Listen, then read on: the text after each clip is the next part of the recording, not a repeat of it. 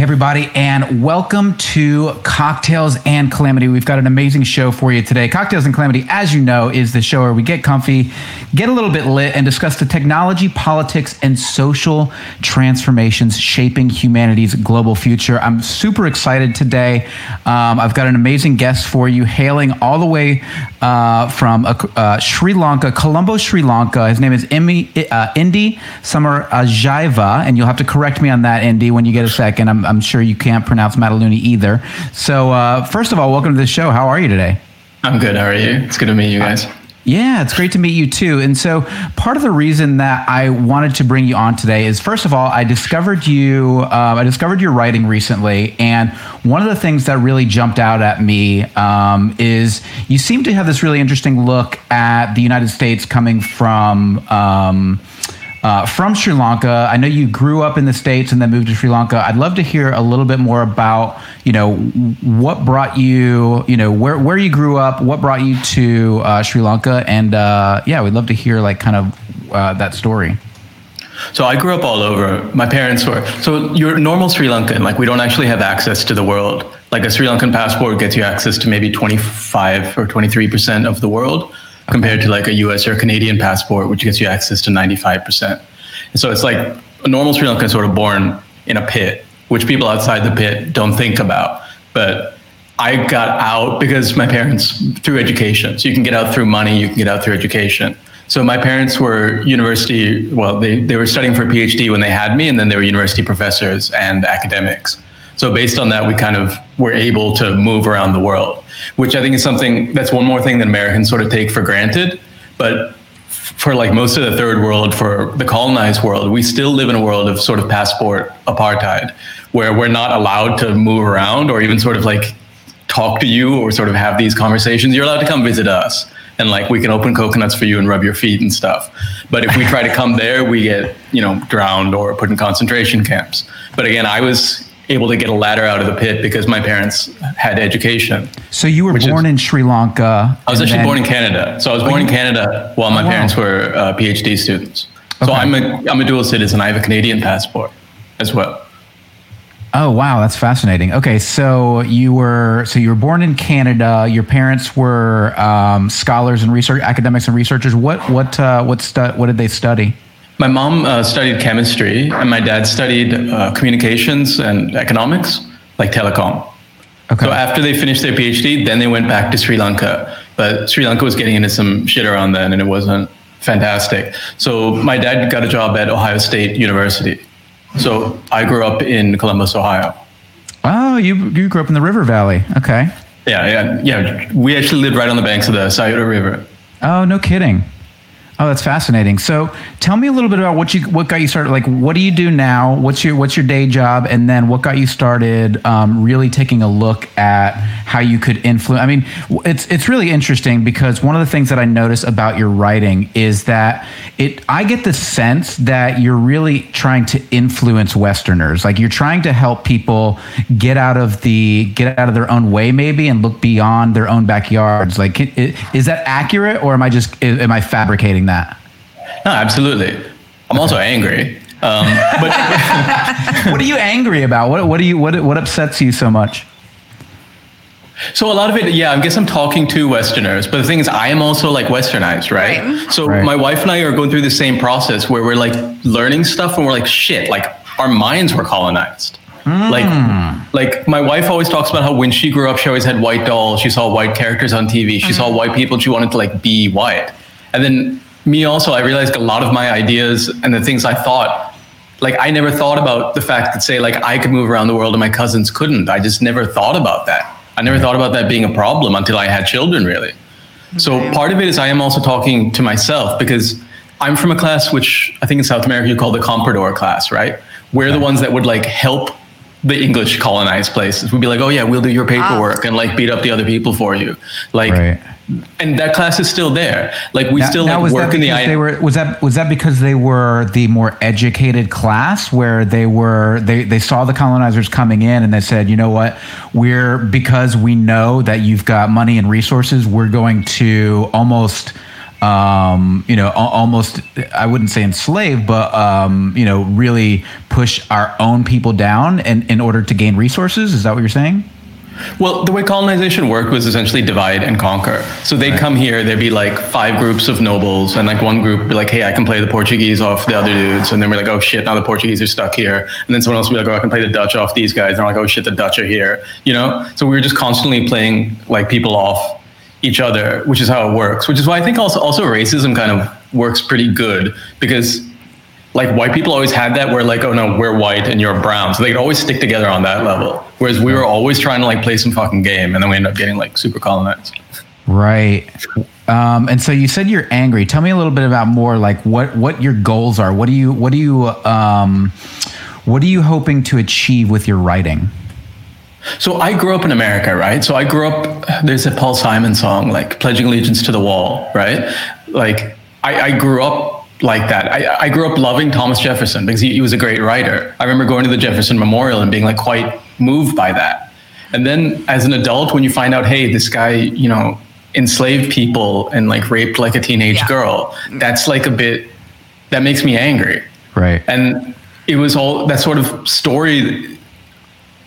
Like a lot of the story isn't true, and it's hurting people. So then you look at all the wars which have continued since, for my entire adult life, America's been at war. I mean, it's always been at war, but it's been at like very serious war my entire adult life. Right. And that's just become sort of like furniture. Like the idea that you can just like drone people, or that you're causing a famine in Yemen, and that's just like, oh, okay, sorry, we have to do that because like we have some political alliances. Like these things are like hurting people. Right. And now you can see the chickens have sort of come home to roost, in that like these cruel, these sort of ignorant policies are killing Americans now. Like you have COVID-19, which is just from the neglect of science or the neglect of basic reason. And now over 300,000 people are dead in America. You have your military's come home to your borders, and now they've fallen in from your borders and they're attacking you in your cities in Portland and Chicago. Yeah. So you can see it happening. I just think I grew up with this idea that Americans were the good guys, and I don't think they are. And I think someone has to say that. I mean, someone has to say the empire doesn't have clothes. Right. Well, and you bring up a really important point, and this is something that I've struggled with a lot when it comes to taking. Because I remember I mean, even maybe 2-3 years ago, I'm thinking, oh, you look at your past, you look at the slavers of the past, you look at our architects of our Constitution, you look at the people who founded this country and the greatness of America, and you just kind of excuse the past, and you say, well, that was a different time, or well, that's not something we can control now. We just have to move forward. But now America's really having this reckoning with itself and trying to understand its own soul. And now we have the uber politicization of these parties, of the new Trumpism that's overtaken the American party, and the new left, which sometimes is more concerned with personal offenses and affronts rather than systemic issues that need to be solved. What's your take on that from Sri Lanka? So American politics is crazy, right? Because your left party would be like well on our right. So your left party would be on the right of almost any other place, right? Like other places aren't debating like, hey, should we like have healthcare or like a society? Like even like we definitely have like racism and like right wing shit everywhere, but it's not like the same sort of right wing. And I think Umair Haq writes about this. I don't know if I'm pronouncing his name right, but the idea that like just the basic ideas of having like social goods, people are kind of like understand that. Where I don't know what happened in America. I've read some other writers who say that what happened is Americans, they want those social goods for themselves, but they don't want to share them. Right. So the idea of like sharing it with like it's this original sin, the fact that people enslaved other people and they still don't, so they just don't want to like share stuff with black people. I saw that where I grew up in Ohio. Like the town I grew up in, like black people couldn't live there until the 80s. I mean, they would like let Asians in apparently, but like it's almost like spiteful. There's some like just level of like spitefulness, which Sri Lanka had similar stuff as well. We also disenfranchised a bunch of like Indian Tamils, but you guys have resources, but you don't want to share. And that's a very hard problem So you bring up this interesting point about in the United States, the left. So in Sri Lanka, our left party seems more like what you would consider like a middle right party in Sri Lanka. Yeah. Can you tell us a little bit more about that? Like, what do you mean by that? Because here, I mean, in the U.S. we have, our left wing has a very progressive party, which gets, the right attacks, volleys arrows at them, calling them communists and socialists. Yeah. Where, our center left party is more like the neoliberal party, right? It's the party of we want expansion, we want economic growth. We're going to pretend to help the middle class and the working class, but not really. Yeah. Like what? Sorry, Kristen, you have something to say? No, that was all, but not really. I was just adding on. Right. So what? What's it like there? How is your government structured, and what does that kind of look like when it comes to left versus right? So American politics, you have very clear ideological differences. We don't have that. It's almost more. So no party here debates the idea whether the government should give you shit.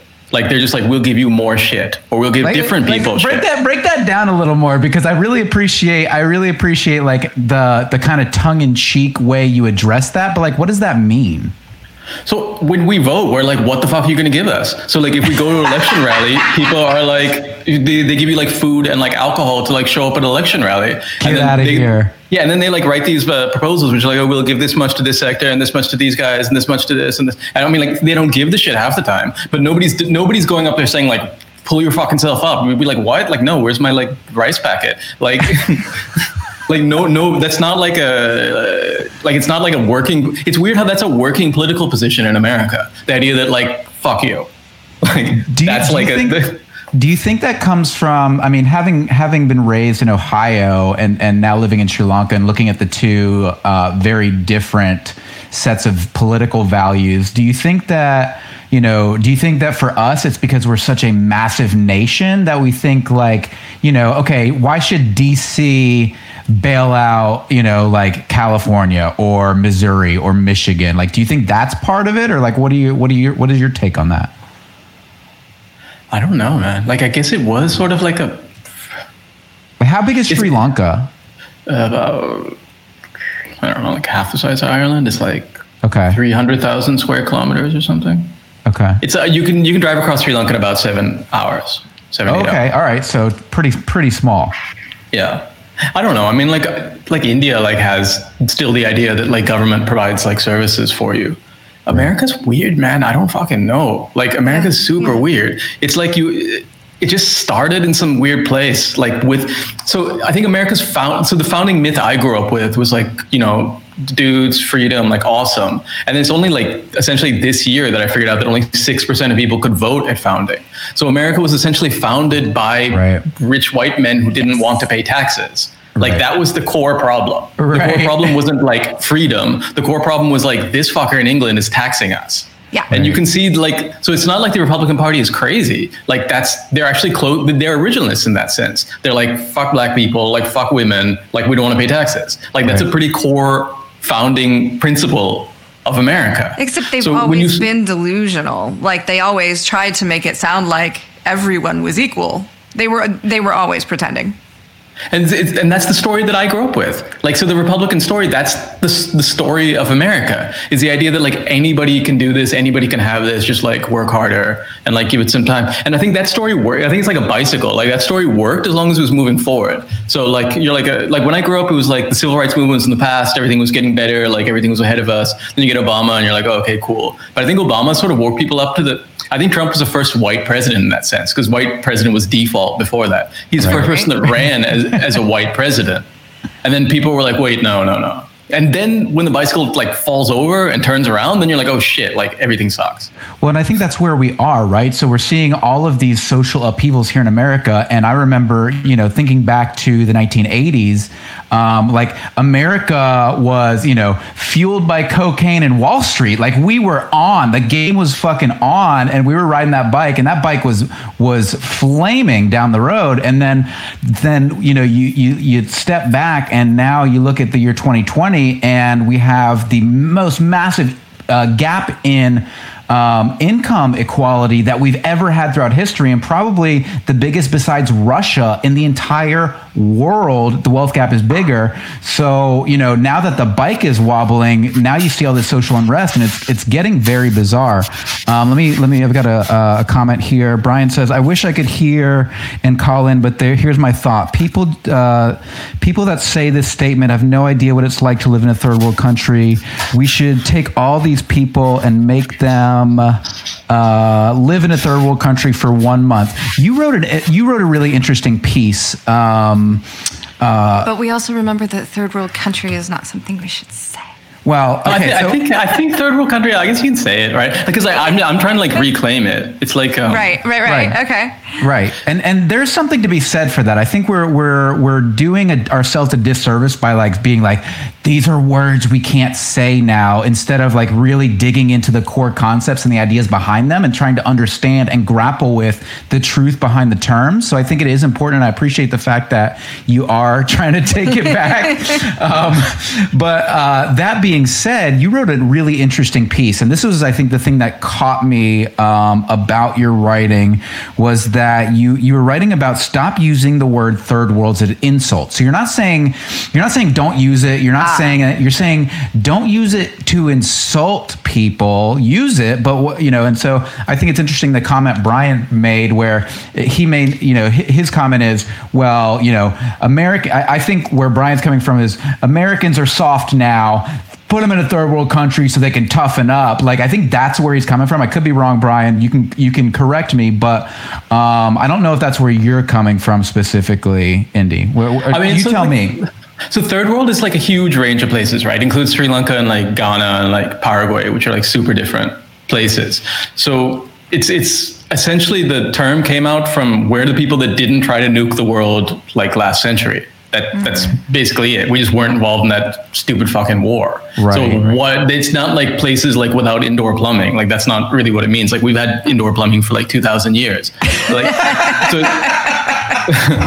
And it's not necessarily, and it is places that were colonized. So yeah, we did go through some shit here. But the thing I think Americans maybe don't understand is they think they're this older civilization, which they're definitely not. And they think they're an older democracy, which they're also not. Because we had universal franchise in 1931. I think there were 51 or 54 countries that had it before America. Much of the third world, Ghana just had an election. They have much of the, and it's doesn't go on for fucking 2 years and never end with a coup and shit. Other people are it's not, people are oh, we're having a third world election. No, you're not. A third world election makes much more sense. Right. You're having whatever your election is, which is fucking endless. And it's, I guess there's just this, so this guy, CLR James has a quote. He says, myth making contains a virulent poison for the myth maker. They think that they're always the teacher, and he's talking about Africans, that Africans are always the taught. And the result there is that you don't learn anything, because we may have you definitely have more stuff. You can get more stuff on Amazon, but I would actually rather be poor here, where neighbors still kind of feed each other, stuff still grows on the trees. You can still go to the doctor and get healthcare, basic healthcare. I would honestly rather be poor here, because I see how people live in America, and it's really sad. I was talking to someone on Twitter, and I found out she was essentially homeless. She was living away from her kids, but she had Twitter. And then my wife was what kind of society is that people are homeless, but they have Twitter? Yeah, it's just vastly different. And especially when you talk about our healthcare, we have a good friend who, for the most part of the last 2 years, traveling, but mostly in Thailand. Prior to that, she was really, really struggling with her health. And we see pictures of her now, and she looks amazing. So... You do the math. Yeah. Yeah. No, I think lifestyles are different also. I think just you can see with climate change, right? Whatever path you're on doesn't lead any place fantastic. I read a lot of Chinese philosophers and and Buddhist stuff, and there's this concept of enough in those philosophies. Whereas I think the concept of enough hasn't entered Western thought. Why to live just a comfortable life in America, you need to make $300,000, $400,000 just not worry. And where I live, I make $25,000 a year, and I don't worry. I go to the grocery store, and I can buy shit I want. I don't worry about my kids school or like sickness or whatever. So like, what are you making all that? Because all the money you're making is correlated with carbon emissions, with climate change. So you're mortgaging your children's stuff. So you're struggling. Like some of these things might be better if you like shared or cared about each other. Like this individual, everybody get everything for themselves. Like it doesn't work. Right.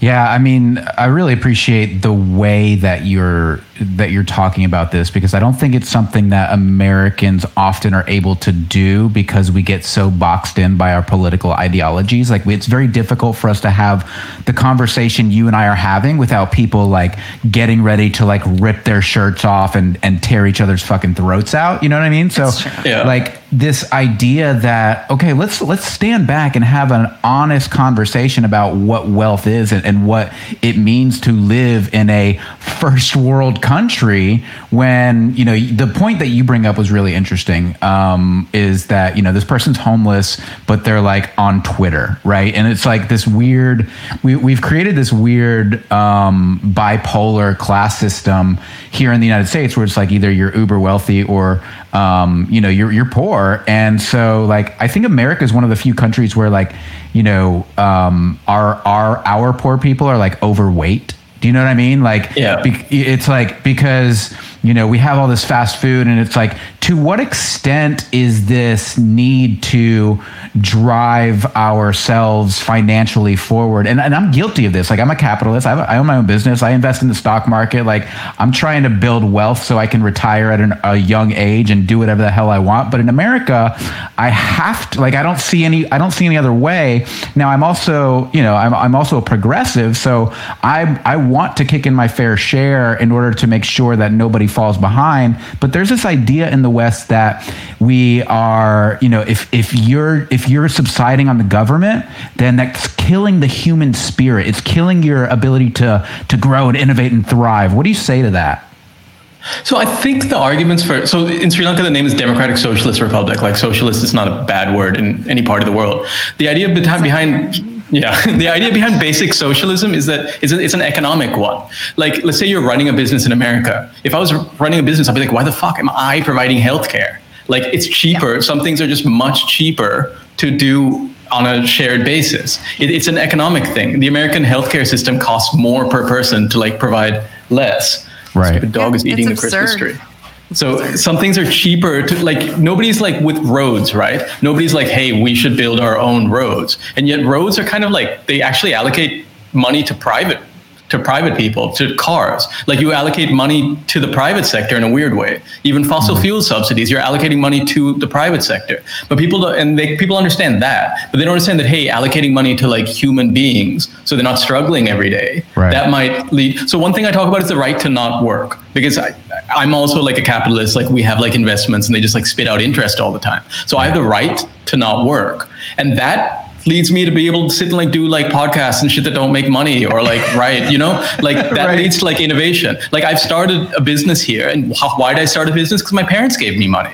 So there's this idea that innovation comes from like, oh, I need to get my next meal, and it fucking doesn't. When you're worrying about, like, when innovation comes from like being comfortable enough to like take a risk. Oh, absolutely. And so we have this, the more people that we allow to take risks, the better society we'll have. And quite frankly, the more people that sit home and like do nothing and smoke pot, that's also good, because they don't like produce carbon emissions. That's a really interesting point, and I appreciate you bringing that up too, because I think that there's this idea that, you know, if you're not struggling for your next meal, like you didn't pull yourself up from your bootstraps, and like there's no way for you to innovate because you're not terrified. It's a weird mythology as Americans that we have, that you have to like be afraid of losing the next thing in order to want to do anything. It's very difficult to admit that you've been bamboozled for generations. No, it's crazy, like waking up into this. Man. Right. You know?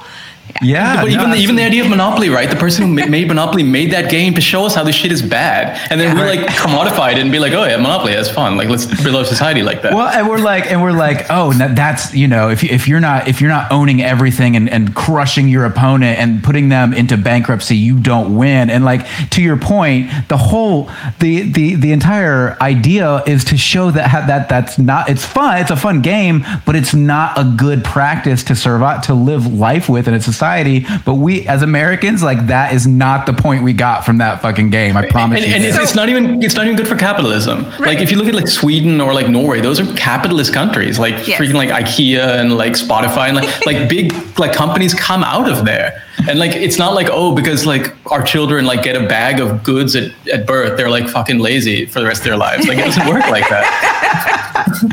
Sorry, Kristen, what were you saying? Oh no, I was gonna say, because we were talking about, I swear to God, and sorry for the surprise, but I literally bought our family a box game called Sociopoly for Christmas, which switches Monopoly on its side, and I don't know how it goes yet. But. So, if you play games, I play Settlers of Catan. Have you played it? We know of it. Okay. So Settlers of Catan, there's this guy, I think this guy Klaus Tuber should design a government, because there's stuff built into that game, whereas if you get too much stuff, then you start like losing it. Like there's like, if you like just the way they roll the dice or whatever. So it has like sort of built-in stuff. Where it's like Monopoly. Like if you play Monopoly, I just tell my kids like just buy all the shit. That's like the only fucking rule to it.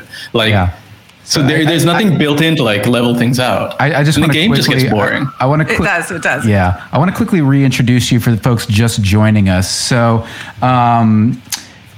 Please, I know your name is Indi, but I'm going to butcher your last name. Samarajiva. So it's phonetic. So it's actually 5 characters in our language. So Samarajiva. You can read almost any Sri Lankan. Yeah, exactly. You can read any Sri Lankan name like that. Okay. You can actually learn the Sri Lankan script in like 4 hours.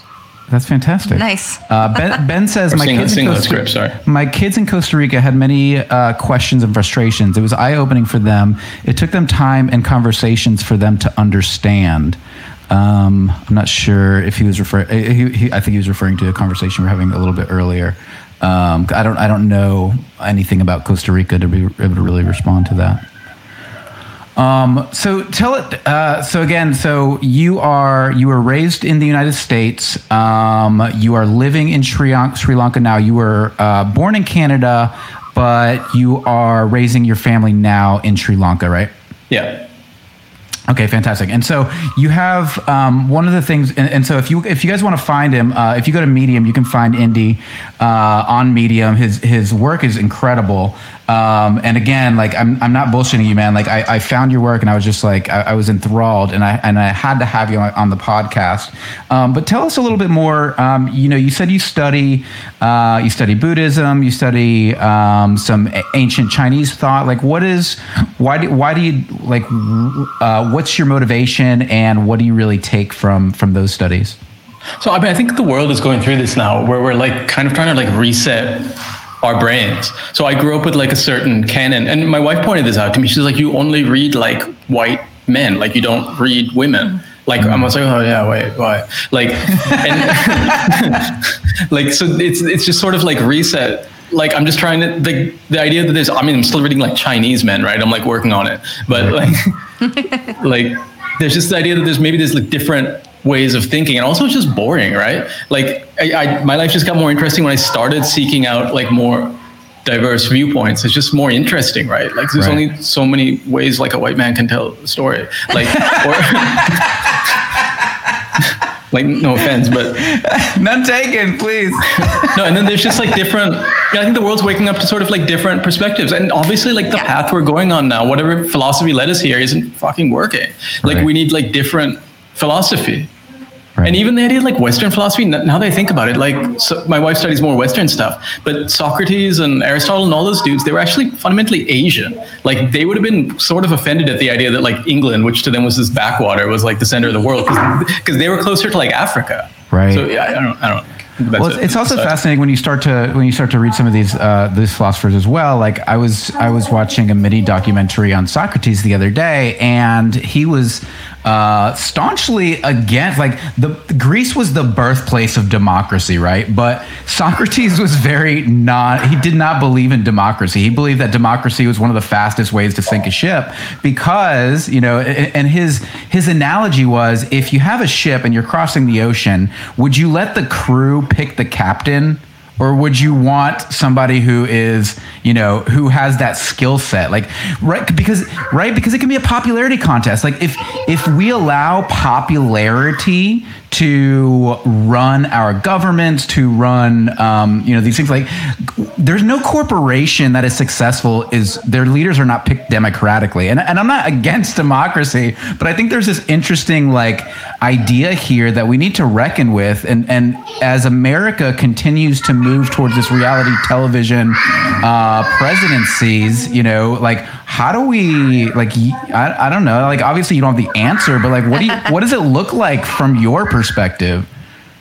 So Greek democracies were sort of to some degree slave state democracies, right? It was like original American democracy that only a small population could vote. But what's interesting in some of the Greek democracies, they had something called sortition, which is essentially random democracy, which is what I support, which is, so let's say Sri Lanka, we have 225 people in parliament. I think when you go in to vote, you just put your name in the box.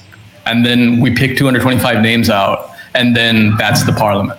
And then you'll immediately get 50%. What do you mean? Wait. What do you mean by that? How does that work? So it's like jury duty. So okay, I think a parliament should be like jury duty. So then you would immediately get 50% women. You would immediately get the racial representation. Because what we're getting in parliaments here is we're getting essentially the feudal system back. So a lot of the people we get are the children of politicians or the relatives of politicians. What you're getting in America is like a oligarchy. Like your representatives are very wealthy. So if you look at AOC, the controversy about her shoes and rent and shit, that's because other senators and representatives don't have that problem because they have multiple houses. They're incredibly wealthy. That lady Loeffler is married to the stock market person, and they're using it for fucking insider trading now as well. So you're ending up with this weird oligarchy based on the nature of voting and how much it costs and so on. And so my argument for sortition, or what I call random access democracy, is just how could it be worse? How could it be any fucking worse? And it would also encourage you to educate your population well. Yeah. Because you would want everyone who might be ruling the country. And you might get representation, right? Because how many people in your Congress have had to make rent? So what the fuck do they care about rent relief? Right. How many of them have worried about food? What the fuck do they care about food deserts? It's hard to represent problems you don't have. I think Cori Bush, she was elected from somewhere. She's been homeless. She's been in an abusive relationship. These are issues that she understands and which she can advocate for. It's not the Kennedys after dealing alcohol for years woke up and decided to be nice to poor people. You don't have to depend on that. You brought up an interesting point, and I want you to define the type of democracy you're talking about again, just so I can fully register it.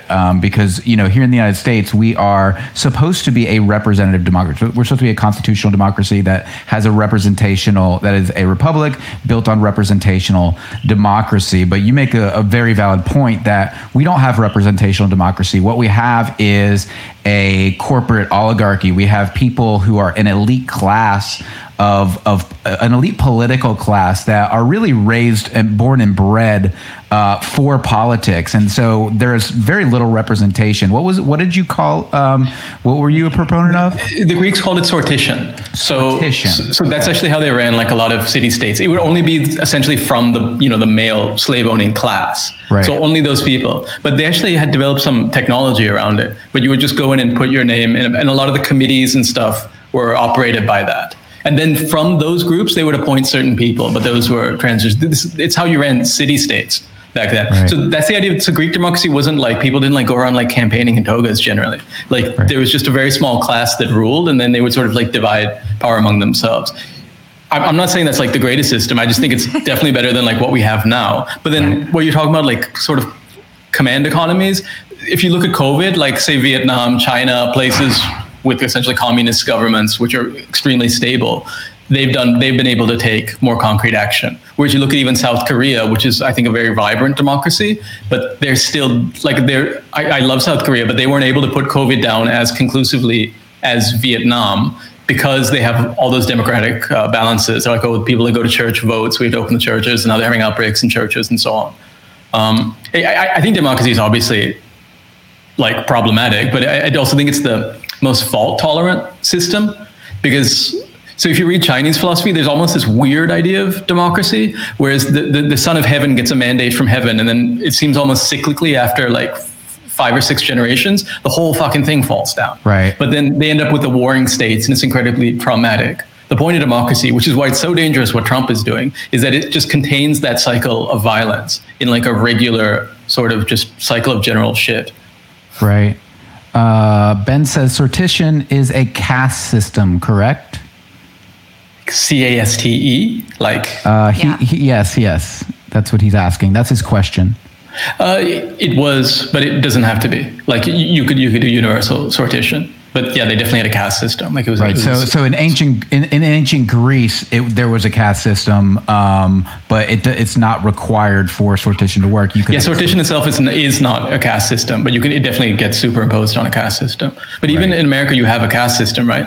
Like this whole idea of like illegal immigrant. There's like over 10 million people who are like doing the same fucking shit your ancestors did, like just showing up and like farming, like.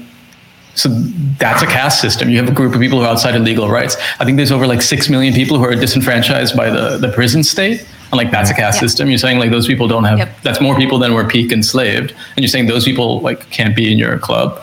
Like there's lots of stuff like that. Right. And I think there's so much, again, I think that, having this conversation with you, for me is very helpful because I certainly get caught into patterns of thought that don't allow me to kind of see from the outside in, that would allow me to make a good case for progressivism or democratic socialism and these things. Because, as I said, I'm a business owner, I'm a capitalist. I do believe that the capitalist system, like we're talking about democracy, right? And I think democracy and capitalism are two systems. One is an economic system, one is a political system, but I think they have the most room for error without the entire system collapsing, right? So I think capitalism is incredibly important because it's an engine of growth and innovation. But I think this idea of neoliberal free market capitalism where you have absolutely no regulations it's a horror show, right? Yeah. The potential for destruction is awful. And it's not good for capitalism. It's not good for capitalism either. Yeah. Say that again? No, these systems aren't good for capitalism either. Like Henry Ford, anti-Semitic, whatever, but like one of his core innovations was, hey, maybe if I pay my workers enough, this is somewhat a myth, but if I pay my workers enough to like fucking afford a car, like then they'll have a bigger market for cars. Like America sort of hollowed out its market. There's this book called Violent Borders where he talks about this, but like the growth of America was sort of the middle class. Like if you have people that can buy stuff and do things and make businesses, that's where it comes from. If you give someone a millionaire, like another $1 million, they don't fucking do anything with it. No, they don't. Whereas if you give someone who has $1, like $20, they'll go and spend it or find a way to like make a fucking like some income out of it. Right. Like that's where here the UNICEF or whatever talks about the greatest investment you can make is in a child. If you invest $1 in a baby, that has like $20 worth of like output. But we're like, oh no, wait, what if we put it in like a billion? What if we give it to a billionaire? They're like, make some jobs. Puts most of their monies into their CEOs, but still, the idea is correct. Yeah, like, look, my wife and I like are capitalists. Like, so we just randomly found we had a fixed deposit that was spitting out money into some other bank account. We weren't fucking doing anything with that. And that would have been like someone's like yearly salary that they would have been like dumping into the economy. Right. So like this idea that like we need to give rich people shit so that then they'll maybe get poor. Like, why just give poor people stuff directly?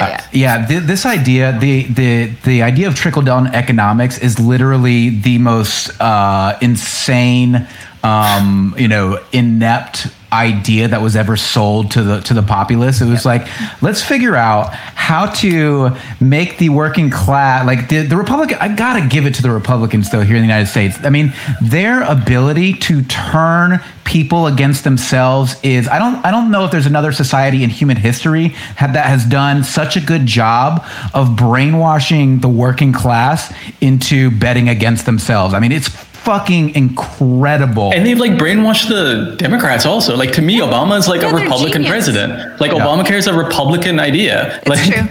Like the Democrats don't have ideas. They're just like, oh wait, no, we'll fuck you gently. Like that.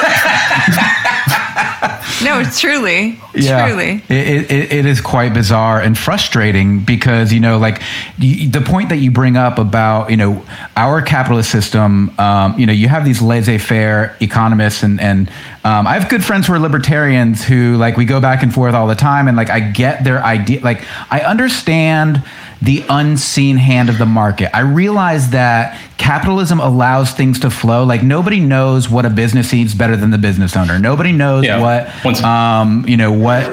somebody or what a specific sector of society knows better than that sector of society. So I am a capitalist for that reason. But I think this idea, we pretend that there's no rules in capitalism. We pretend like it's, to restrict pollution and to slow down income inequality is somehow against capitalism, when in fact we've always sought to make capitalism better by putting our arms around it and figuring out ways to make it work better while not fucking the masses. And this idea that you can't have both is absurd to me. Yeah, capitalism is it's rules. So I understand the idea that because in Sri Lanka we experimented with sort of a controlled sort of state economy in the 70s and 80s, and my parents and my grandparents still remember that. Like my wife's grandfather won't eat manioc, which I don't know what you call it, but he just won't eat it because during ration times they didn't have enough rice. So like a complete state command economy doesn't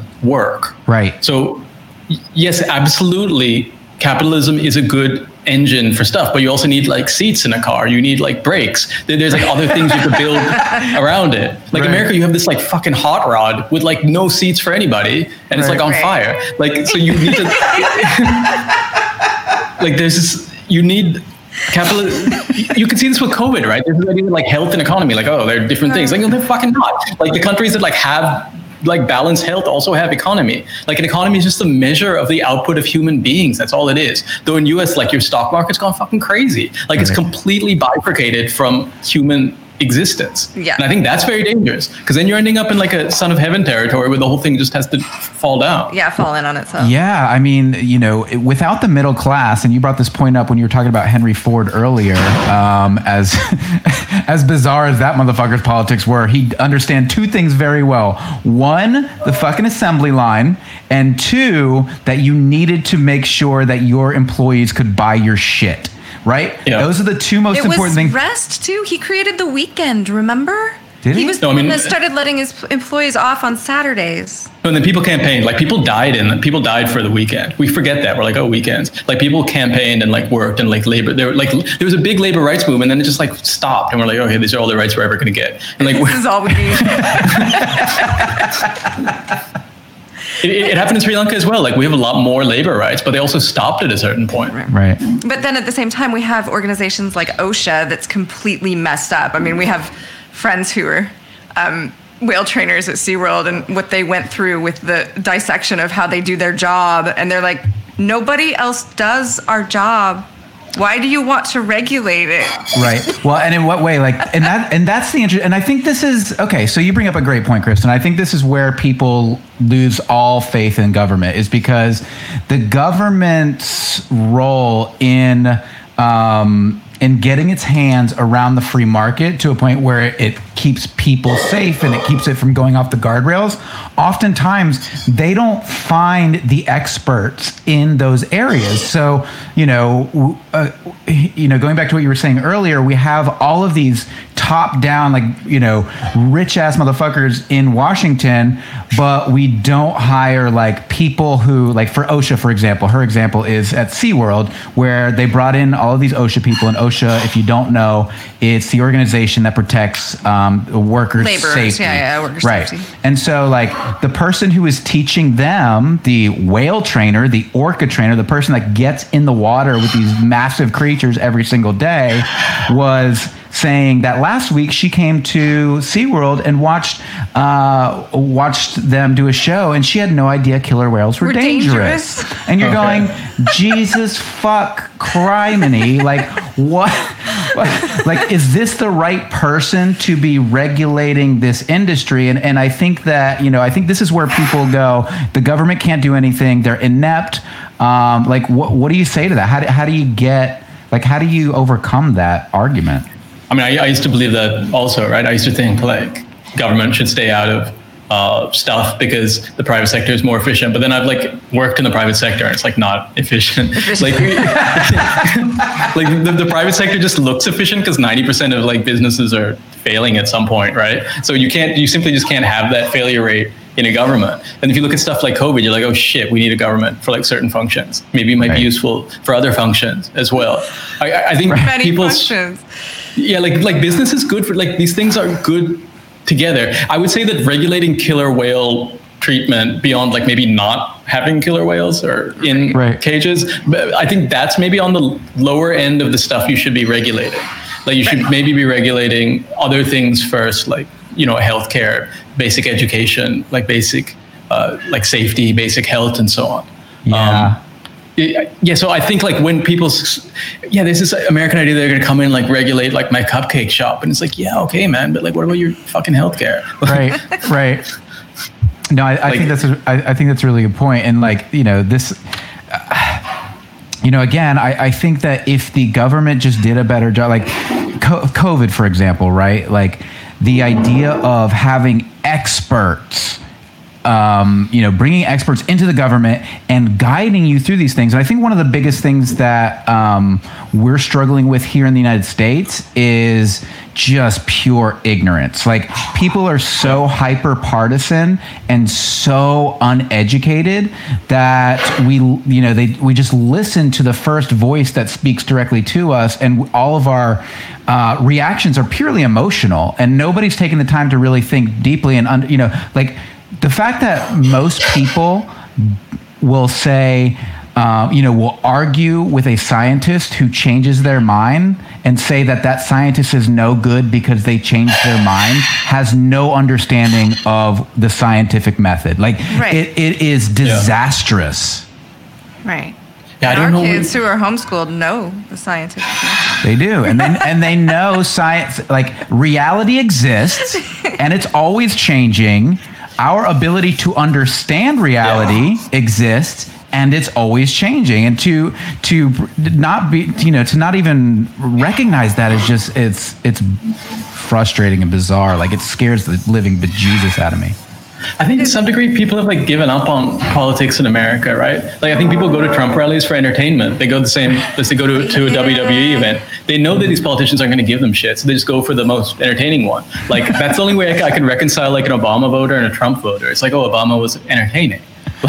Because they're not voting for any fucking policies, because they know, like, look, the Democrats are also going to screw them. Like the Democrats also like did NAFTA, which I think is great for Mexico and so on, but it wasn't really thought out in terms of like American workers. Right.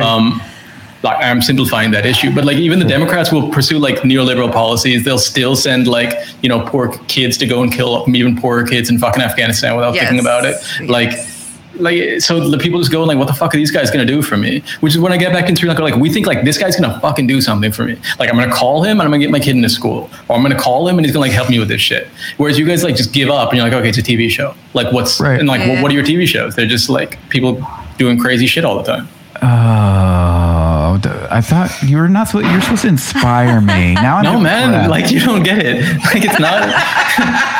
Well, so to be clear, and I'm completely tongue in cheek in saying that, but you wrote something recently which I thought was really fun and interesting, and it was about. Basically, it was why America needs to feel bad. Things are bad. Why should you feel good?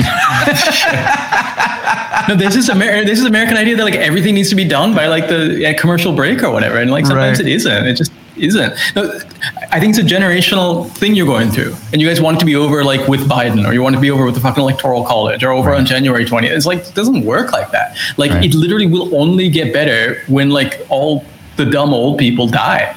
Like, so you're looking at like 30 years. But now we have new dumb people. Yeah. That's a problem, yeah. I've definitely had that. Kristen and I have had that conversation so many times where it's like, okay, we're getting closer. Like they're starting to pass away. Like there will be a time when there's no racism, sexism, bigotry. But now it's like they're breeding. Like the breeders are breeding, and it's dangerous. It's hard with bubbles too, because we spend a lot of time, or a lot of our friends are Unitarian Universalists, and so that's like it's a religion, but it's basically a group of very social justice, community-minded type of people. And so when we spend time around them and we see their brilliant, outgoing children who care about the world and making it a better place and making sure that farmers get paid enough for picking tomatoes, we forget that the rest of the world is not on that page. The rest of the country. Yeah, like the Columbus River Valley. I don't know what you do about that. No, it's a real problem, because I mean I know some QAnon people here, and it's like they're nice people, but like when they talk about politics, I literally just get up and fucking leave. Right. Right, because there's no point. There's no argument to be had. Ben says, "Ooh, ask him who are the new dumb people. Let's hear his side." I think he just did. Didn't you just say? Who are the new dumb people? I don't know. Same as the old dumb people. Yeah. Everybody we're referring to like denial of science, right?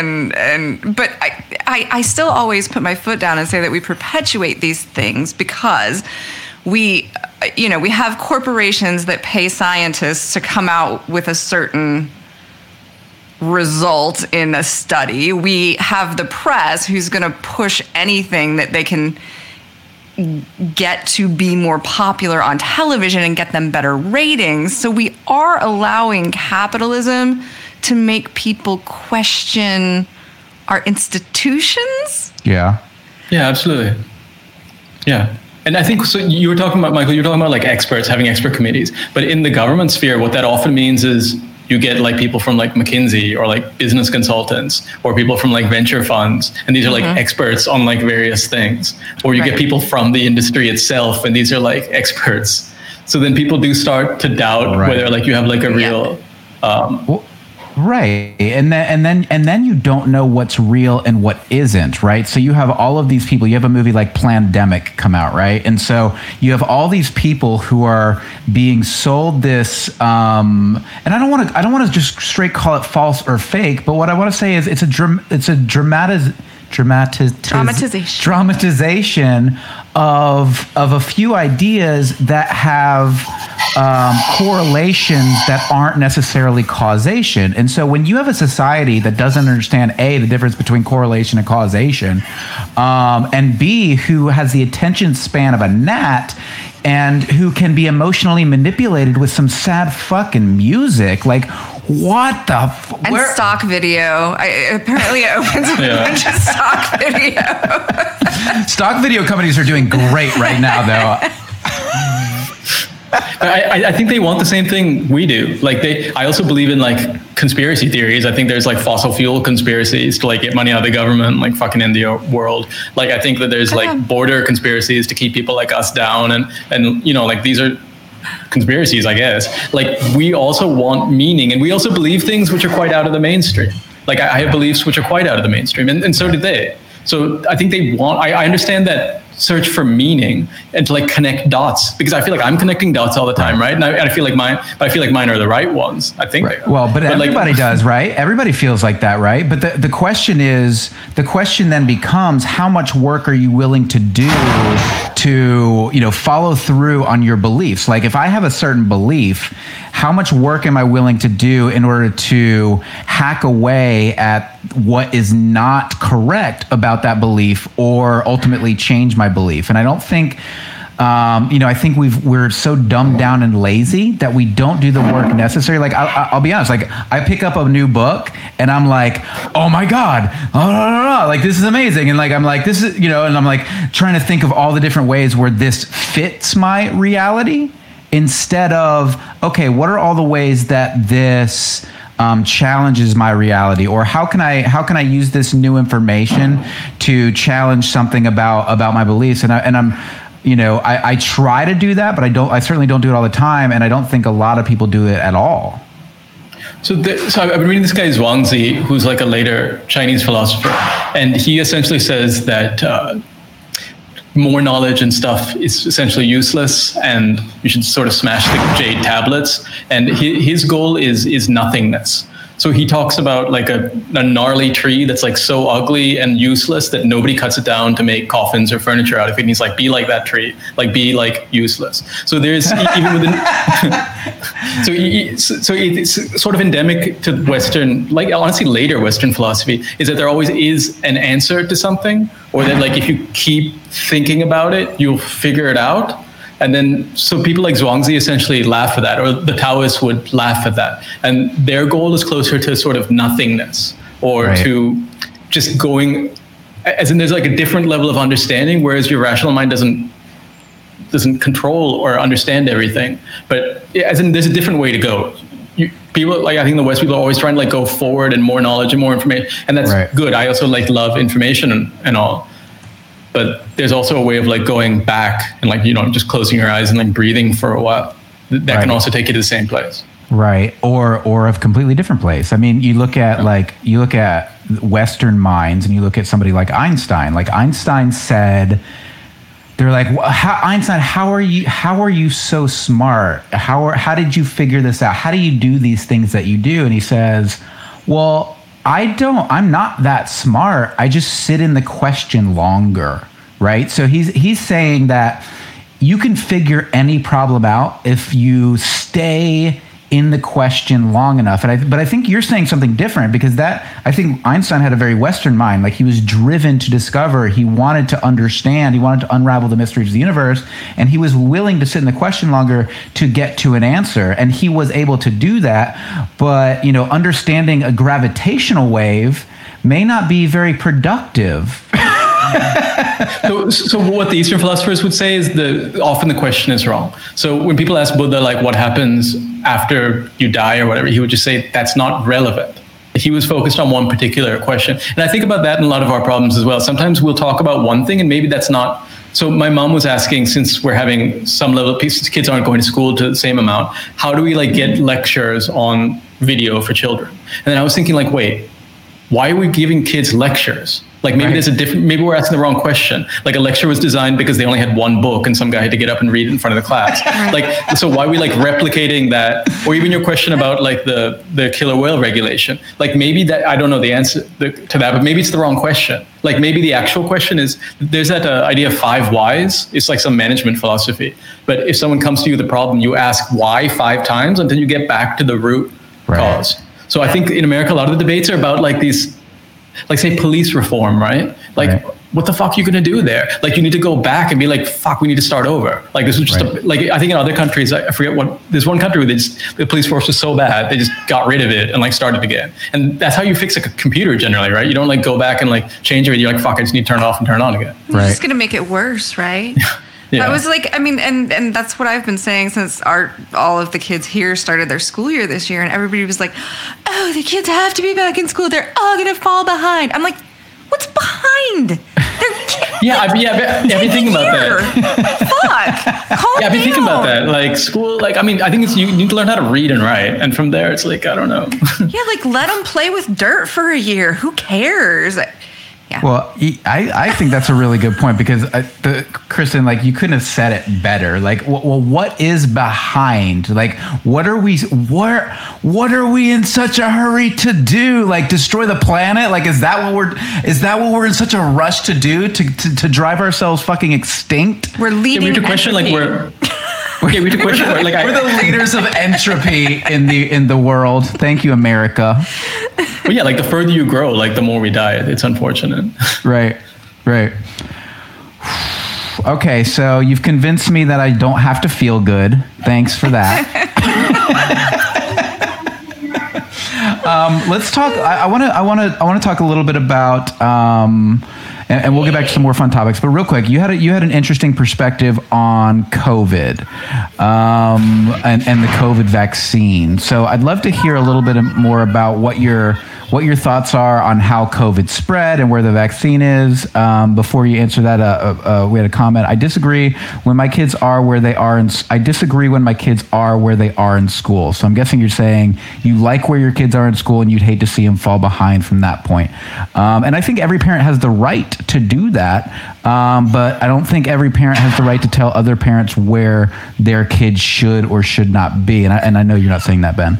But let's switch gears real quick, because you're coming from a bit of an angry perspective when it comes to how the United States and Western civilizations have dealt with COVID and what it's going to look like over the next few years. You talk about third world countries being on the last of the list when oh shit, you got a destruction happening, that homeschooling going on in the other room. No, it's probably the dog. I don't know.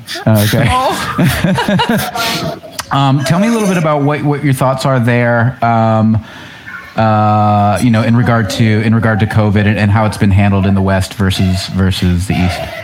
So COVID's a big issue, but I'll just talk about the vaccine part first, because that's like all over your news about how you're getting this great vaccine or whatever, and we're not getting a vaccine. So much of the third world is looking at vaccines in like 2022, 2023, if we're lucky. Right. So what's happened is you've sort of privatized the pandemic. You put government money into these private companies, and then you're like using taxpayer money. So you paid for the research, and then using taxpayer money to like buy the stuff, and you're hoarding it. So I think Canada has 5 times the doses they need for their population. America has maybe 2 or 3 times. People are just buying up, which is precisely what the WHO said not to do. Right. They said this needs to be a global effort. We need to vaccinate first responders for everywhere. We need to do it in like a controlled, strategic manner. I wasn't aware of that at all. Yeah, so all the vaccines you're talking about are private goods. They're being hoarded by rich countries. We're not getting them. And the only people developing vaccines as a public good, as they're supposed to, are China and Russia. And India is pushing for it to some degree as well. But then your Western media covers it like, oh, what's their motives? Like, what are they doing? Like, are they trying to like control the world this way? And it's like, what the fuck are your motives? Like, Why are you hoarding the thing and like not helping anyone at all? And there's something still ongoing in the WTO where I think over 100 countries are pushing to make COVID treatments and vaccines IP free, to make them patent free. And the rich countries of the world are bearing this. So the US, EU, UK, Canada, Japan, Australia, like all these fuckers are saying like, oh no, we need to like protect our drug companies. They're not representing you as people either, because this isn't in your interest. It's a global pandemic. Like the medical way to fight it is to fight it globally, but it's being done for profit. So you have these like dope vaccines, like good for you. I have a better chance of getting like a Rolex on my wrist than a Pfizer shot, Like, wow, it's never coming here, and it's never coming here because of private profiteering, and it's on your dime. Like they're milking you. Yeah, no, that's sickening. Well, we've always known that all they're about is profit, but it's just weird how much your governments represent them and like not you. Like, no, it's true. It's absolutely true. But with the COVID response, like, and I think it's just been like the only time America really mobilized is when the stock market went down. Like it seems like the Western countries are protecting their stock markets and not their people. And so right now, people are talking about another bailout. You're not getting another fucking bailout. You're not getting shit unless you tank the stock market. That's the only thing they respond to. If the stock market is up, nothing will happen. I try to step back and be like, okay, like it's important for me to not look at. It's important for me to understand the interplay of all these things going on at the same time. I don't want to jump to conclusions and say that that's pure causation, but you make a really fucking good point. And our stock market crashed once. We bailed. We passed the CARES Act.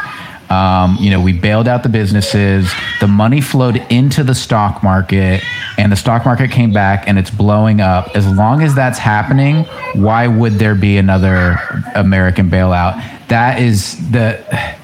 That's terrifying, dude. Like that's the only metric they look at, man. That's the only metric they look at. Because what the fuck do they know about someone who's struggling to make rent? Like all their friends are just talking about the stock market. Like you're represented by like rich people. Right. Yeah. And like the only time they'll get a phone call that they care about is like, oh, my fucking 401, like my shares went down. Like that's it.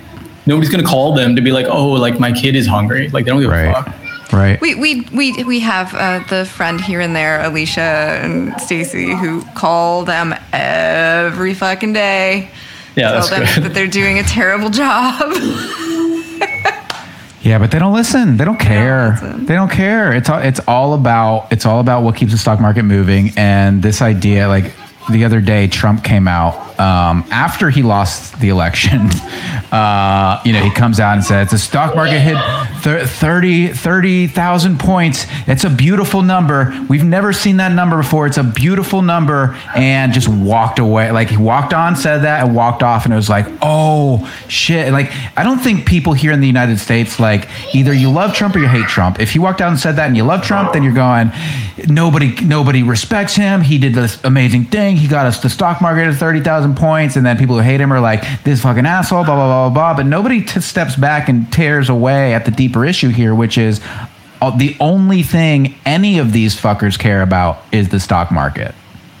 And I think you need to look at maybe the roots of the stock market as well. So the first IPO was, I think, the Dutch East India Company, which came here and colonized us and had like human beings and stolen land and shit on their books. So you guys are kind of colonizing yourselves now, and it doesn't work out well. So colonization works by extracting resources from people, from land, from whatever, for the benefit of like a small class, which then sort of pays off the king or queen. So people think colonization was like the king or queen came here. It wasn't really like that. It was sort of like a mafia thing where, like, some capos or whatever would come here, do whatever the fuck they want, as long as they gave their kickback to the king or queen.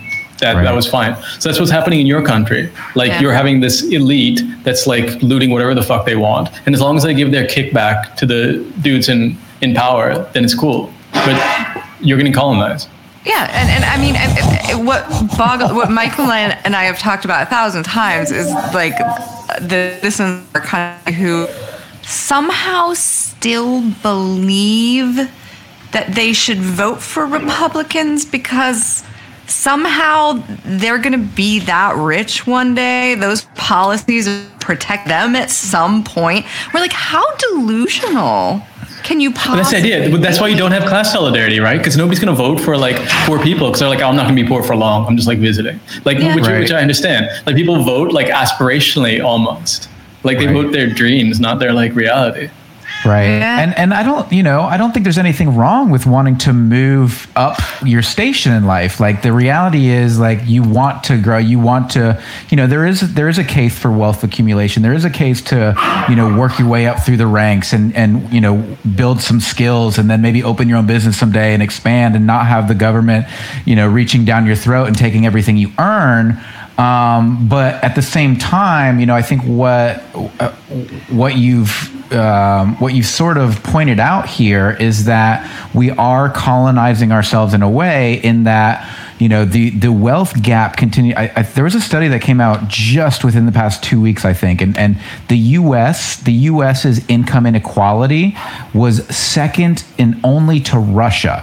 And you talk about, Russia is like oil oligarchs and then like everyone else, right? So if we're second to that, what does that really mean? And I think America's so vast and, we're so consumed by our media outlets that nobody has a good view of what's really going down on the ground everywhere. Gone downhill so fast. Has it, or has it just been revealed by COVID? Wasn't it like when Roosevelt was in office? Weren't the wealthy, Teddy or Frankie? I think. Yeah. So the Gilded Age. I think the last time you had inequality like this was the Gilded Age. So essentially before your stock market crash and the Great Depression.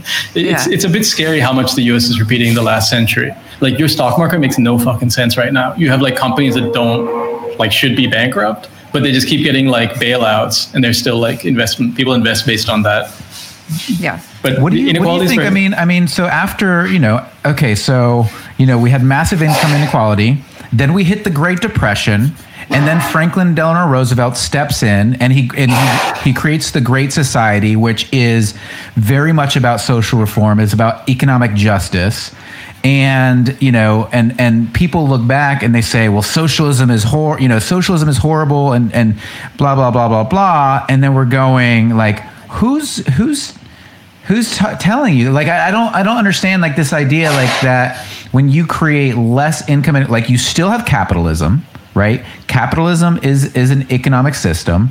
You have social reforms, like look at the Scandinavian countries, right? Like, people point to them and they go, they're socialist. You don't want to be socialist. And I'm going, like, how uneducated are you? Like, these are capitalist. Which part bothers you? All the vacation time or the paid childcare? And then people like work hard and they make like money there. I don't get it. Like they drive Teslas a lot. Like, well, yeah. I mean, the idea is like, it's like they're driven by capitalism, but they have social programs. In fact, Norway has, they have natural resources in their country, oil, and they put a value-added tax on that oil, a VAT, and that money that they tax on it goes back to the social programs. And so I don't know if you followed much leading up to the presidential election, but Andrew Yang, I'm like straight up Yang gang. And one of the things that he talked about was a universal basic income. And the whole idea behind the universal basic income was that America has really one thing of value, and that's data.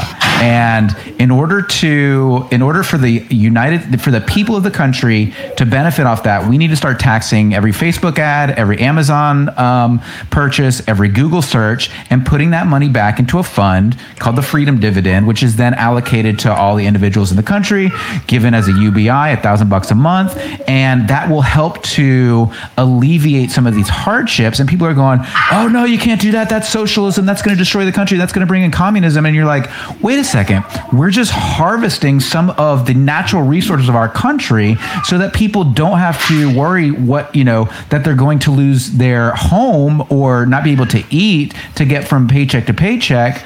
Let's do that. And that makes people more mobile. They can start businesses. Like you were talking about that at the beginning of the show. You can money back into the economy. You can actually put money back into the economy. You can start a business. You can do 1,000 things. Like, a lot of countries have sovereign. I think people want the same things. Like even like Fox News polls, like people actually want healthcare and they want these services and so on. I think the difference is how people want to get there. So the Republican American idea is you get there on your own, and the more sensible idea is maybe you get there together. That's essentially what socialism is. It's saying, hey, like some stuff, like, hey, maybe we should do this socially. It'll be cheaper to buy. It's like group buying, essentially. Right. So right. Groupon is actually a better policy for certain things. Some things are better to do. Or you can see in the way people eat, right? A Republican. You're right. You can see in the way people eat in like different countries. Like here, you share, or in Chinese meals or Sri Lanka Asian meals, you share all the food. Like you just get food for a table. Whereas in Western countries, you order individual plates. It's a different way of looking at things. Individual giant fucking plates. Yeah, dude. Giant fucking plates. I remember that. There's no like, I think that's such a great metaphor because, you have countries that are more social oriented that share, we call it family style here in the United States because it's a rarity that we actually give a shit about the family. But, and then we got to a restaurant, we have these giant individual plates and we waste so much and we throw so much out, but I think that's a great analogy. Yeah. I think one other thing Americans maybe should think about is all your policies are focused on the ceiling. Like how much money can I make? Like what's my tax rate when I make like $1 billion? That's like what I'm going to vote on. But you need to think about the floor. Like what, like food, water, shelter. Like are you provided that? That's sort of the foundation for everything else. People are voting based on like how high the fucking ceiling is, but like you're living on a dirt floor. So but I think I don't know how you reach out to. I don't actually care as much, but like, are you enjoying the show? Are you enjoying the show, Indi? Look, to some degree, like I'm happy the shit's going down. Like this shit's got to go down. Like I feel bad that the people it's falling down on, but this is a shit show and it's like killing everybody. So like no, like I'm glad the empire's going down. Fuck the empire, but like I feel bad for the people there. Right. Well, and this is what, like, here in the U.S., like, so oftentimes we're like, our big enemy is either the Chinese or the Russians. And so, we're always like, we talk about the Chinese and how they're banking, turning, Asian countries into their indentured servants through their baking industries and they're sucking the wealth out and they're the empire and we're the rebels. And it's like, but look at your rich people. They hang out with those same people. They fucking love each other. Like rich people all over the world are like buddies. Like, oh yeah. Well, and I think this is like there's no racism or class. There's no racism among the upper class, man. They're all fucking friends. Right. No, you're absolutely right, and I think it speaks to.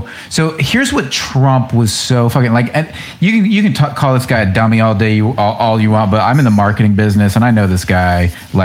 He's got marketing chops, and his marketing chops are his ability to tell a story that's true enough that gets people angry enough and creates and creates an enemy. So he was able to tell the story against immigrants. He was able to tell the story against global capitalist globalization and America first. And so he's not wrong in the idea that there is an elite group of ultra wealthy who want complete capitalist globalization, who are willing to do despicable things. Now, the whole QAnon and all these other things that popped up out of it that are complete narratives and completely made up ideas, they ring true because he led the way when it comes. He picked out something that had enough truth that he was able to then turn people into just they think they can get they can really understand. They think they really understand what's going on when they just have like a morsel of the truth. I think. Yeah, it's truthiness. Like I think Colbert called it that. Yep. So like the Q, like that's sort of rewarmed elders of Zion stuff. It's this idea that like rich people are fucking you, which is true, but the specifics of it are all crazy. Right. And the targets are all wrong.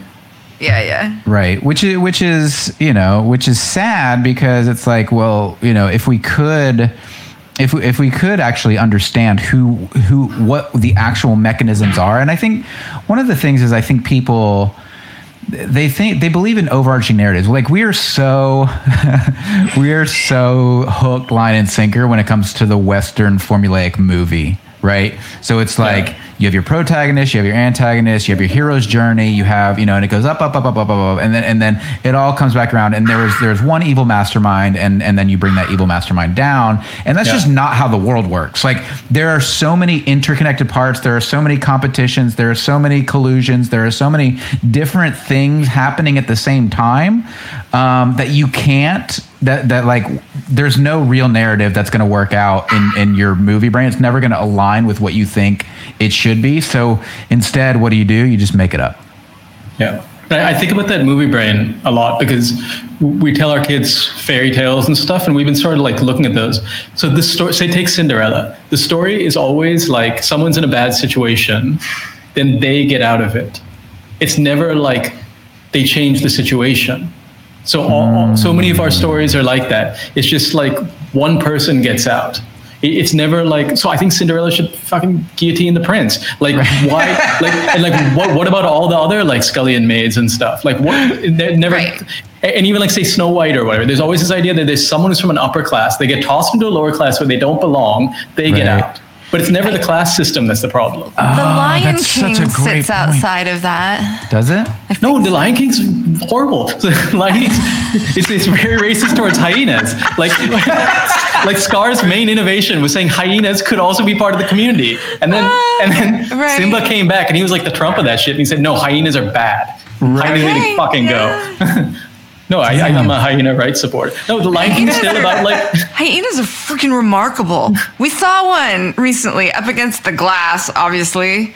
They are enormous. Like people think of them as scavengers, but they're actually quite aggressive and can do a great deal of damage. Yeah, they're quite powerful. They were done dirty by the Lion King, but Scar was actually liberation. Well, you know why? Because in reality, hyenas steal about 2/10 of every lion's kill, or not every lion's kill, but 2/10 of the kills. Hyenas are bad for lions. Hyenas are bad for lions because hyenas are like immigrants, right? They're like the social class that takes from the upper class. And so there's this Disney-esque idea that we need to, hyenas are bad because they're bad for the ruling class. Even though the ruling Disney's class very problematic. Yeah, even though the ruling class could not consume that whole carcass before it went bad. Anyway. But Disney's very, like, even the Marvel movies are fundamentally like genocidal. Like there's always some enemy and you need to fucking kill them all. Like there's never like any, like all the alien forces, nobody fucking talks to them or asks like what kind of like music they have or food or whatever, just kill them.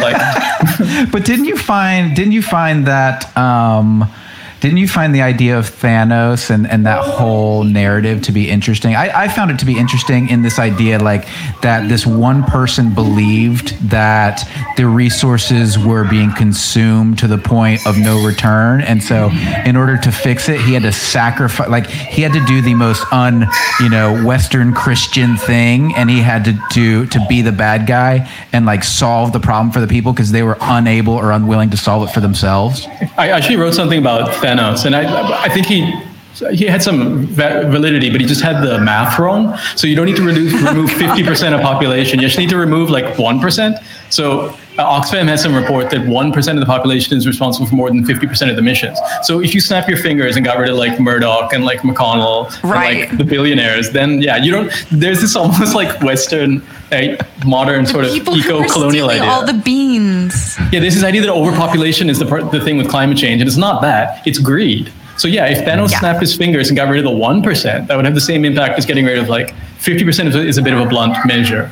I do think Thanos could have used some better advice on that. Right. But we're talking to children, and so we had to make it easy. We had to make the math easy. But look, Disney could have talked about that. It's not that more complicated than like fucking alien dude and collecting rings and shit. Like Disney doesn't talk about that. Disney is the class system. Like that's what they launder. Like that's your mythology. Yeah, Brother Bear is my favorite Disney movie, and I don't know if you know it. I haven't seen that. It tries to put you in the perspective of the creature that you don't understand. So it was probably a better done. But I guarantee you, if we sat down and watched that movie with Indy, he could find a shit ton of holes in it. I'm not that cynical. No, but kid stuff, it's also just not an interesting story. Like, take COVID, right? How great a story is it? Like, we worked together and we had a bunch of scientists and it was complicated. And then, it's very few movies are, we were watching the Mr. Rogers movie, and everything they have to make about, one person having a conflict with their father or whatever. And I understand that because that's how stories are told.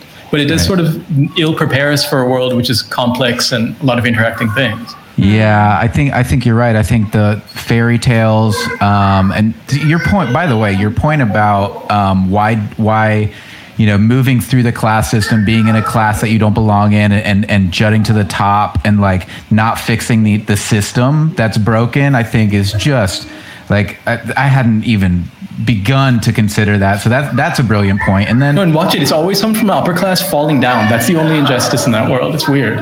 Right. Oh, that is fucking weird.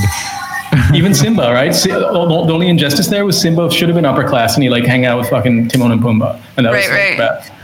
And this is, we're talking from the age of 2, 3, 4 years old. We're brainwashing our kids. Yeah, implanting. We're implanting these ideas, and I don't know, I love to go to Disney World. I love Epcot. I love all these things. I have so much fun, doing these things. And Disney movies, they remind me of a simpler time. And, but at the same time, the principles behind those sorts of things, you don't consider the unconscious frameworks that they build and if they actually have effects on behavior. And I think it's... Oh, and they definitely do, but they change as we evolve. Right? It was after we were married at some point, Mike told me that The Little Mermaid was his favorite Disney movie, and I was like, oh, dude. Dude, the original Little Mermaid is scary as shit. Dude, it was my favorite. All of them, the old stories, if you read them, they're terrifying. Cinderella, the stepsisters cut off their feet to try and fit them in the shoes. There's blood squirting everywhere. It's crazy. Yeah, and then one of the wicked stepmothers they kill by putting her shoes in the fire at the wedding and making her dance in her burning shoes. I think someone should put the horror back in those kids' stories, because I think that sort of tells you the actual class system, the actual horror of Right. So Disney was brilliant because he was able to boil it down for kids. He was able to teach an entire generation of children how to preserve the classes system. Just under the cover of these simplified, horrifying, grim Grimm's fairy tales. I think it's just. I think someone's going to remake them as horror.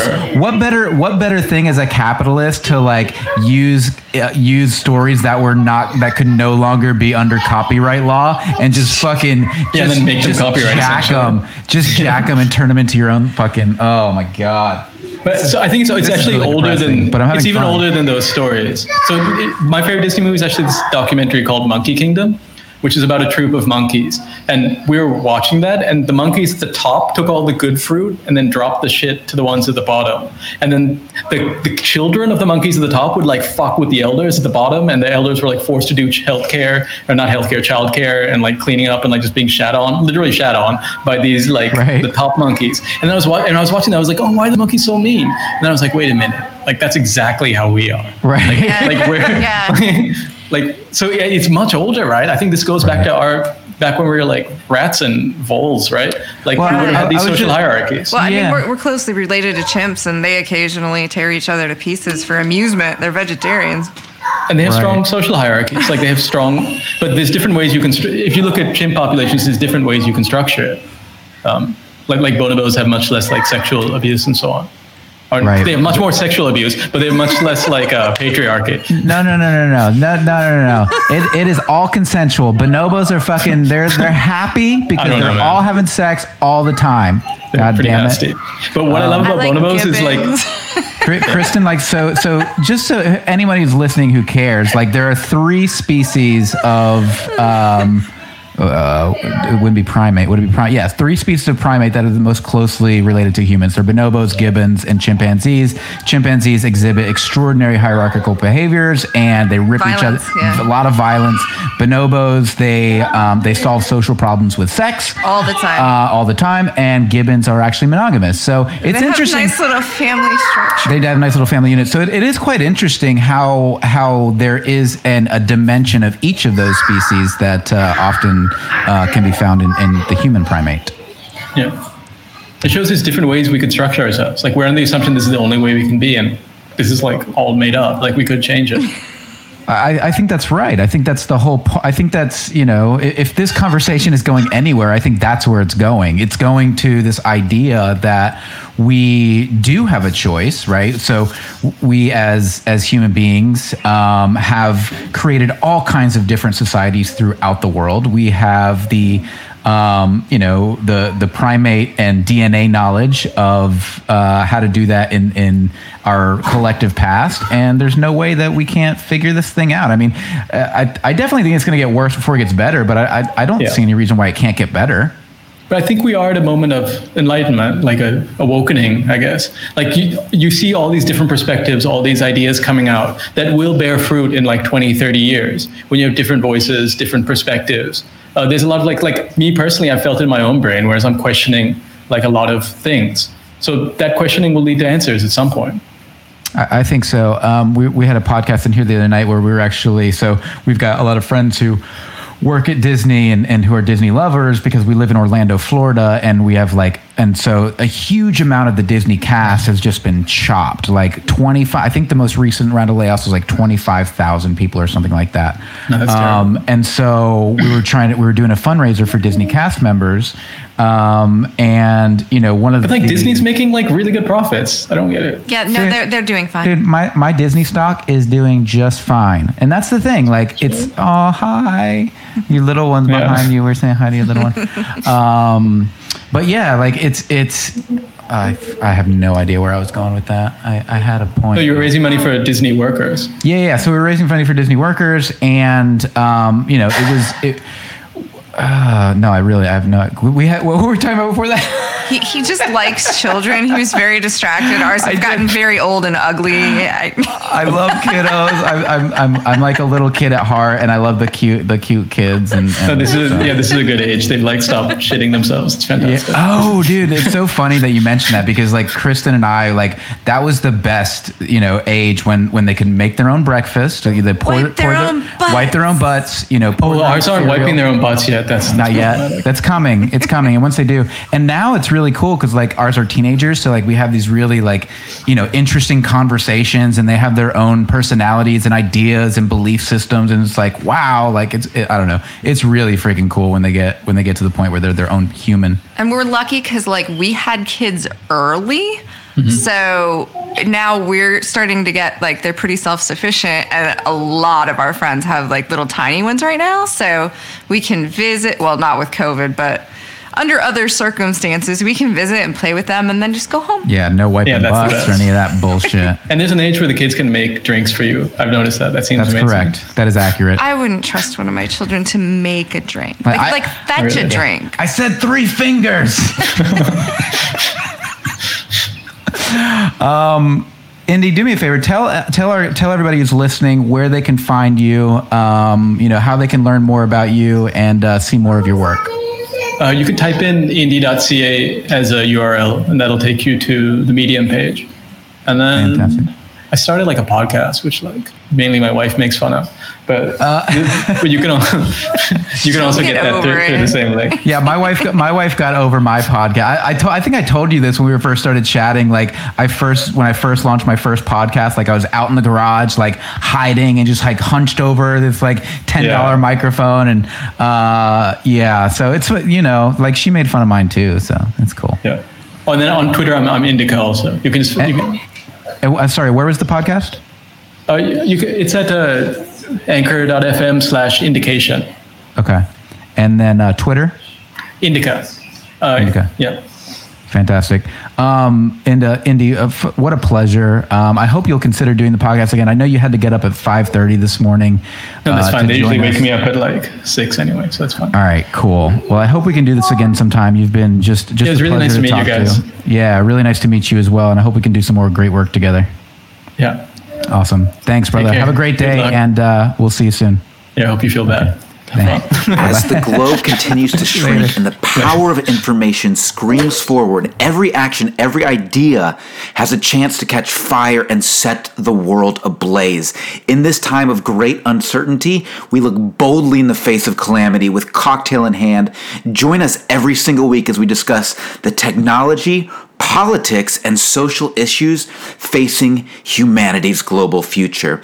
If you'd like bonus content, our weekly newsletter, or an opportunity to join us live, simply go to cocktailsandcalamity.com to join the movement. You can find us live on Facebook at Cocktails and Calamity every Friday at 5 p.m. You can also watch or listen anytime on YouTube, iTunes, Apple Podcasts, Google Play, Google Podcasts, Stitcher, and Spotify. Join us live, engage in the conversation. We'll see you there.